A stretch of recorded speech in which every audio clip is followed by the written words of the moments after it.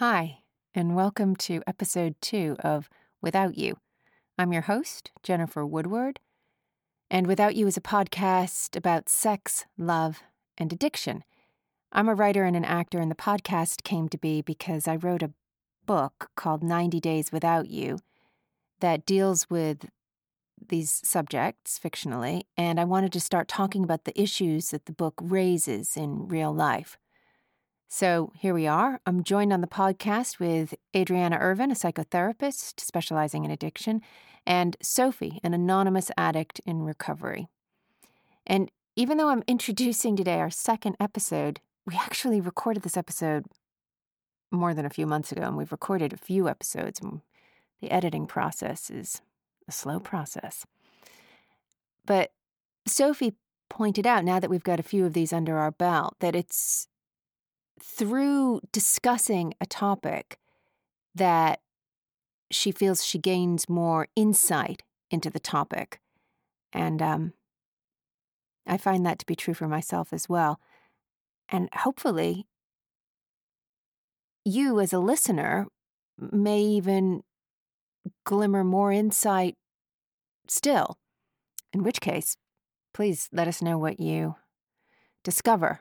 We're on various social media sites, the usuals, Facebook, Instagram, and Twitter. So now, back to today's episode. We're going to be talking about attraction, initial attraction. Why do I lose my appetite when I'm attracted to somebody? Why are we attracted to who we're attracted to? Why does it click with some people but not with others? What's romantic attraction? What's falling in love? Let me know what you think. Here is episode 2, Attraction. Without you, woman, sex, love, and addiction, yeah. Well, the general sense of attraction is much more of an unconscious piece, and the unconscious part of the mind is 90%, or rather like the hard drive, and the conscious part is 10%, like the desktop. And I'm very bad at computers, as you both know, because it always takes a while for me to get into the podcast. And I understand that my computer is run by the hard drive, but I can't see it and I don't understand it. So I know that personally, I'm kind of run by my hard drive. I can't see it and I'm beginning to understand it. It's a lifelong achievement. So something that is attractive is going to appeal to the hard drive more obviously, except that you can't see it or necessarily interpret it, than it will to the desktop. We think that somebody's really attractive, but what we find out over time is that we grew up in the same place, or we have a very similar trauma, or we were both abandoned by a parent, or whatever it may be. And we couldn't apparently know that at the beginning, but we find it out. I know there's a theory that often who we're attracted to consciously or unconsciously is about resolving something in our biography or something in our family patterns. Yes, I call it going back to the scene of the crime to come up with a different outcome. We're always trying to, because I don't know how deeply we want to go into this, but because trauma usually happens, if it's developmental or young childhood trauma, we never can resolve that, because in order to acknowledge that it's actually going on, we have to admit that actually our life is hanging in the balance. Even if it's not literally doing so, that is how it feels. So Freud talks about our compulsion to repeat events. All the big old psychotherapists talk about our compulsion to repeat, no matter what school of thought they come from. And indeed, that is what we do. It's the repetition. It's what we then begin to see as our patterns. So and I will use myself, my father was military, he was away a huge amount of time while I was a child, so it wouldn't take Freud to figure out that I think someone who lives on another continent, that's perfectly fine for the beginnings of a relationship. Of course, in adult life, I came to discover it wasn't. But you can see what I was trying to do was to make the person either receding out the door, turn around and say, no, I'm here, or preferably, no, don't worry, I won't go.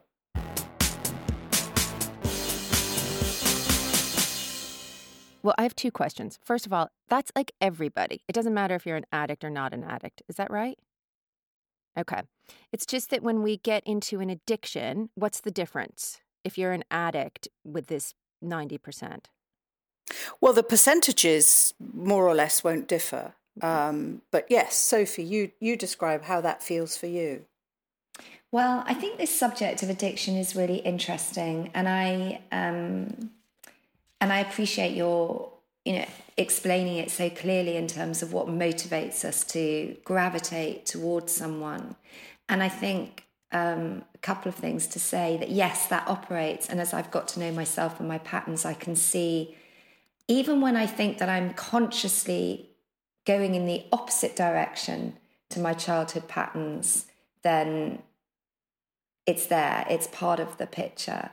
The other thing I think from an addictive point of view is that my attraction to someone might not actually be about being attracted to that person. So that pull, that charge, that something that promotes me to want to get involved with someone romantically or sexually may not be about attraction towards a relationship. It might be because that's what I use to not feel my feelings. I think this is where it becomes a whole different kettle of fish.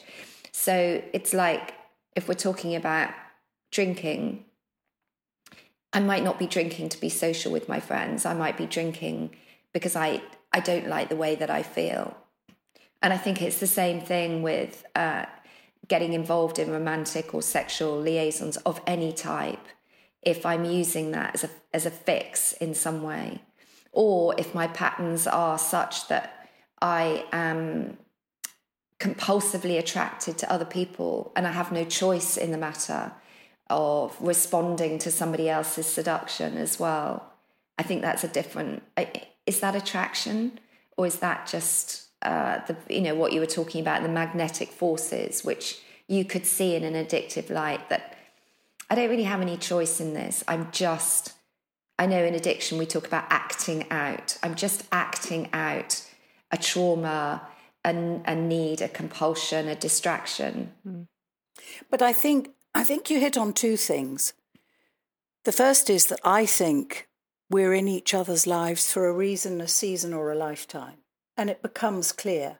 And so if it is just, for want of a better description, a quick attraction, a magnetic pull, it may just be for a reason or a season, and we'll learn something. Have you ever had that sense where a relationship, even if it was a week long or 5 years long, ends, and the person goes and you think, and it could be platonic even, wow, I know more about me than I really know about them. I'm not really quite sure who they were. But I also think in what separates, or what can separate out addicts. It always sounds pejorative, but I'm so used to the language that I kind of throw it around. But addicts, as opposed to civilians, as I call them, Non-addicts, is that there's very little self-belief, self-esteem, dignity. There's a real void. I think everybody is born with a void, but I think in addiction the void is bigger. And so therefore the drive is to have something or someone help contain or fill that void.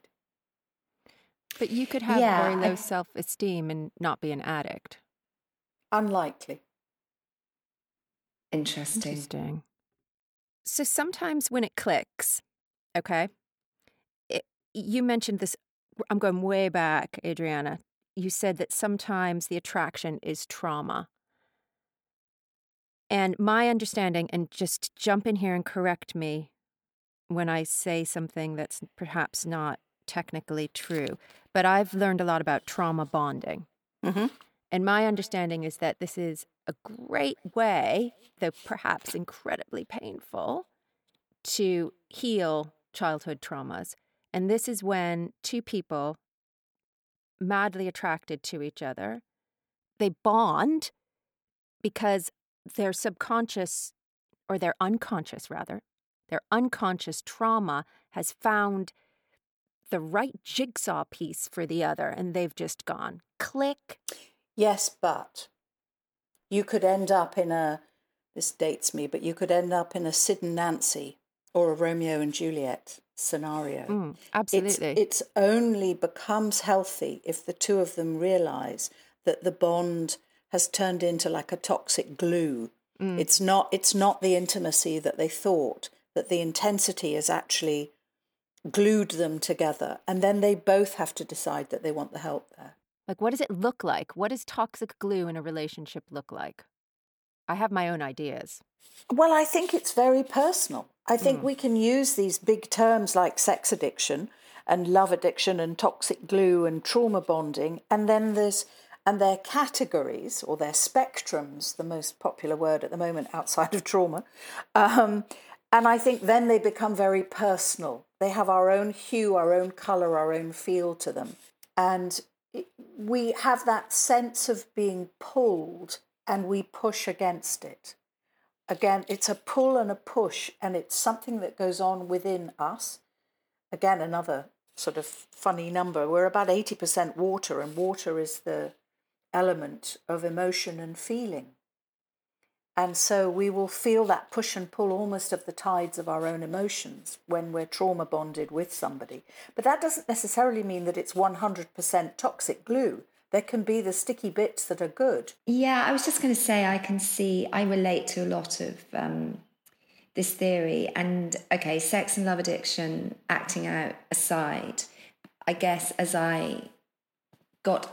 in my recovery and in my long-term relationships, I can see the attraction, and I can understand more some of the patterns that are driving me to who I'm attracted to and who I'm with. And I completely agree, Adriana, that there might, of course, as traumatized people, we are going to bring that trauma into our relationships. And as people who come from where we come from, whatever kind of childhood needs were not met, we're going to bring those into our relationship. I guess the trick for me has been having some awareness of that, some understanding, and kind of working through it and not running. I think typically as well, I would have run when the going gets tough, which might not mean that the relationship is bad. The relationship is just the container. It might mean that I've just come across some sticky stuff that's keying into and triggering all sorts of stuff that it just feels impossible. And certainly my experience of going through that is when it drops into another level and gets better. You get through, and then it becomes healing. So you need courage. You sure do. God. So Adriana, talk to me about falling in love and what we actually mean by that. Because if we're saying that our love patterns are pretty much set up from the patterns we experience from our childhood and what we see modeled to us by our parents, this whole business of, falling in love, Very poetic. It's kind of interesting. Falling. Yes, I do think we fall, but I don't think it's in love. That said, I do think we can fall into attraction, we can fall into lust, we can fall into like. It's such a small word, but actually liking somebody is really key, because we can love people and not actually terribly like them in several moments and times and maybe days on end, and that's quite difficult to compute. Actually, this love at first sight, it isn't love. It's chemical, but it isn't love. What about these people that seem to meet each other and kind of, they just knew that they were destined to be together, and then they figure it out and it's all great? Because I do know people like that. So do I. I mean, not so many, but I do. And they're still together. But that's like the opposite of that could be like an arranged marriage. Absolutely. Whereas I think, so what I hear Adriana saying is that the falling bit doesn't really matter. I mean, maybe it's kind of just the way that our biology or God or the universe gets us together. Well, I think it's our way of wearing rose-tinted spectacles, and there's nothing wrong with those, but ultimately you've got to be kind of slightly more realistic, I think, about it. And I'm not anti-romance at all. I think it's huge. I think it's the soft places where we need to go to kind of stop experiencing all the hard edges.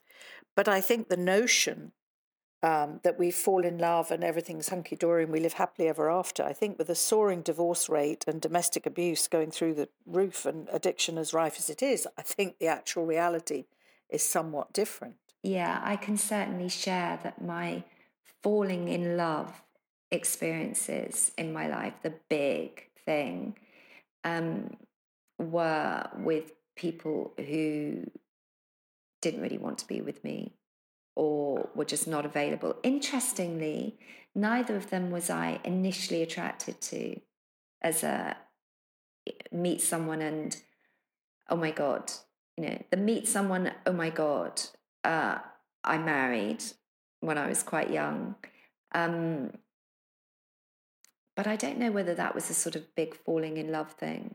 But well, how would you know, define falling in love then? How do you know? Well, but that's the thing. That's my question, because I also know, like I said before, that there have been people in my past that have been interested in me who would have made great partners, but I wasn't attracted. So we didn't fall in love. I just you weren't interested. finding yourself attractive at that point. I mean, you may have looked in the mirror and thought, yeah, I'm okay. But deep down, that real essence of, do you know what? I'm really okay with myself. I don't overlove myself, but I'm not going to throw myself away. And until we have that real deep felt, I'm actually really okay, it's very difficult to find the good people okay. We find them dull.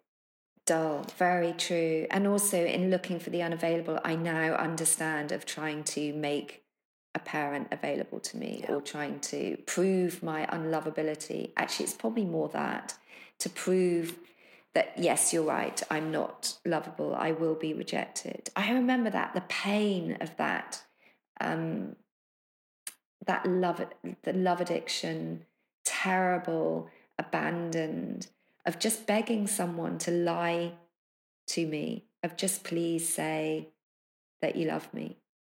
And just because I need that so badly in this moment.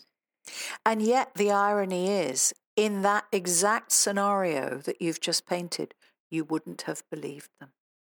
Because unless and until we can feel it or have some baseline of feeling it for ourselves, it's not believable in the other, because we are going back to the scene of the crime to come up with a different outcome. Well, it wouldn't have solved anything either, that temporary validation from someone that, yes, I want you. It's like, well, what does that mean? That's just like a temporarily using a drug. Yeah. And when you keep mentioning the love of self and starting to have self-esteem, and somebody once put it to me that you can change your picker, like as if we have these antennas on our head, and you can change your picker, and that it comes when that change starts to happen within ourselves. Well, absolutely, because we're no longer looking for intensity, and well, let's hope we're no longer looking for intensity. But also, mind-boggling sex has fallen down the list a bit, and actually, ironically, will probably arrive more likely with someone that we do really care about and who does really care about us, and who can really see us and be seen by us. Yeah, and probably further down the line in the relationship as well. Yeah. I mean, definitely thank God, well, let's hope my pickers changed a bit, because I no longer need that type of dysfunction in certain ways. Maybe it just shifts, like, no, thank you. I don't want to be abused. No, thank you. I don't want to be with someone who's constantly looking over my shoulder, looking for the next person. Yeah. No, thank you. I don't need to get my self-esteem because some person that I really don't care about wants to have sex with me. Sure, those over time, those things change as I get more of a sense of myself and start liking myself a bit more. And so the attraction isn't based on an addictive need, but perhaps a healthy need, because we always have needs. We always have needs. I don't know that the needs are necessarily addictive, but the attraction isn't based on filling the holes that we have. Yeah, I guess what Adriana said about something in our unconscious, subconscious is saying, hello, I think you've got something that I might need, either to get into a mess or to heal something or to uncover something. Yeah. I guess we're just finding each other, finding something in different ways. So Yeah. there was one other thing that I just wanted to delve into a little bit more. Again, was this in-loveness. Well, it's very potent. I mean, we feel very alive. I mean, I don't think your entire appetite is wiped out, but you don't need so much food. You know, your whole kind of chemical system is on the up. Best diet ever. Yeah. Yeah, for sure. And equally, it's interesting when our heart is broken. Of course, chocolate is the obvious thing, and it's the one man-made substance that has something called tryptophan, which is also found in Turkey, actually, that makes you feel better. So it's very interesting how we instinctively seek things that make us feel better, whether that's chocolate when our heart's broken, or weepy movies, or whatever it may be, or whether it's actually that feeling in love, feeling vital, feeling validated, feeling wonderful about ourselves and another human being. I don't think there's anything more potent than that. Well, because we feel great. I guess we see ourselves in the eyes of the beloved. So we think they're great. We feel great. I guess we're in that rose-tinted world that you talked about that's so lovely, where we're probably making up a whole bunch of things about them, Well, and it also up a whole bunch of things about us. But it also goes back to the original mirroring, the whole attachment basis, in the primary caregiver or in the mother's gaze, when someone sees you and their whole face lights up, oh, look who it is, it's wonderful. On the phone, if the person goes, hi, how are you? You don't even think about it, but you settle back. But if somebody goes, hello, okay, state my business quickly. We react absolutely in symbiosis with people, whether they're the new love or the best friend. So the falling in love, we're back to that original being loved. So you talked about the mirroring. So it's about something else. Yes. It's about that, blissful infant or whatever it is. I mean, I don't even know if we want to go there on this podcast, but it's one of the things that distresses me is when our big terms in psychotherapy go out to what I call the bus stop, and everybody starts talking about narcissism. There's a healthy degree of narcissism in all of us. The original Greek myth was Narcissus was a lonely, beautiful little boy. No one was there to mirror him, to receive him, so that he could feel that gaze. So he fell in love with his own reflection in the water. But he also, which is a crucial part of the story, when he went out walking in the hills, and it's a myth, but nonetheless, all the Greek myths are amazing. And he would shout hello, and back would come the echo. So he fell in love with the goddess Echo, but she did not exist. And ultimately, in communing with his own reflection, he fell in and drowned. Wow. I heard somebody say that falling in love was the only acceptable form of psychosis or something like that. That's great. I love that. There's a healthy narcissism in falling in love. So we're falling in love with ourselves, effectively. Well, it's a really, really good point, Sophie. We fall in love with the person that we think they see that we would really like to be. So it's like a better presentation of ourselves. Okay, sorry. Can you say that again? So we fall in love. Wild. We fall in love with the person that we think they see, which we hope is the better version of ourselves. We fall in love with the person, meaning that they see, meaning ourselves. So when we're falling in love with another person, we're falling in love with a part of ourselves that is the better part of ourselves. And with them. And the better part of them. Because when it depends. God, this can go in so many different directions. But when you show up on a date, you're on the 5th date. You might not have come straight from, brand new clothes or whatever, but you are showing the best external presentation of yourself. Absolutely. You're not interrupting them. You're hanging on their every word. You're listening to what it is they're saying. It's a better presentation of yourself, and they're getting that. So they're reflecting back the person you really want to be, which is the better version of yourself. Now, gradually, that's very hard to keep up. It's almost like a hypervigilance, although it's a pleasant one. But ultimately, we settle back, and it's in that settling back. If we do it at the same time, we can find a rhythm with the person. This is in a love relationship. And ultimately, the better person of ourself, or the better aspect of ourself, becomes the constant. You know, the one that does say, how was your day? How are you doing? How do you feel? Oh, I got you this because I knew that this was your favourite food, or whatever it is. So there is the possibility that in that falling in love, you get a glimpse of the potential for the relationship, assuming that there's no crazy addictive stuff going on. Is that possible? Yes. Interesting. I think we've covered it, ladies. I'm going to end us there and say thank you for joining me today. It's a pleasure. Look forward to doing this again. Thanks, Jen. Wait, there was one other thing I was going to say, which is that I did Google fatal attraction as I was like thinking about this. And I wasn't going to mention this because it kind of brings us back to the beginning of the conversation, but I was just looking at quotes, and Alex, which is the Glenn Close character, says, "Why is it that all the interesting guys are married?" And Dan says, "Well, maybe that's why you find them interesting, because you can't have them." Well, heaven knows what her childhood was, but she really did try to go back. She didn't go back to the scene of the crime to come up with a different outcome. She actually created the scene of the crime. She recreated the crime. She couldn't get out of the toxic glue. No, she could not. Okay, thank you, ladies. Thank you for talking to me today. A big thank you to Ross Berman at Mr. Ross Berman for producing and engineering.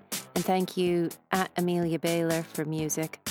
We'd love to hear from you, so if you have any questions or topics you'd like to hear discussed, get in touch with us on Instagram or Twitter. Our handle is @WithoutYouPod, or find our Facebook group, Without You Podcast. And if you like what you heard, we'd love it if you subscribed or even went so far as to give us a review. Pretty please. Next time, we're going to talk about dating. Okay? Sounds good. Great. Which, by the way, I have one of a week on Monday. Woohoo! Oh my goodness. That's exciting news. I'm your host, Jennifer Woodward, and we'll be back soon. Until then, take care. Bye for now.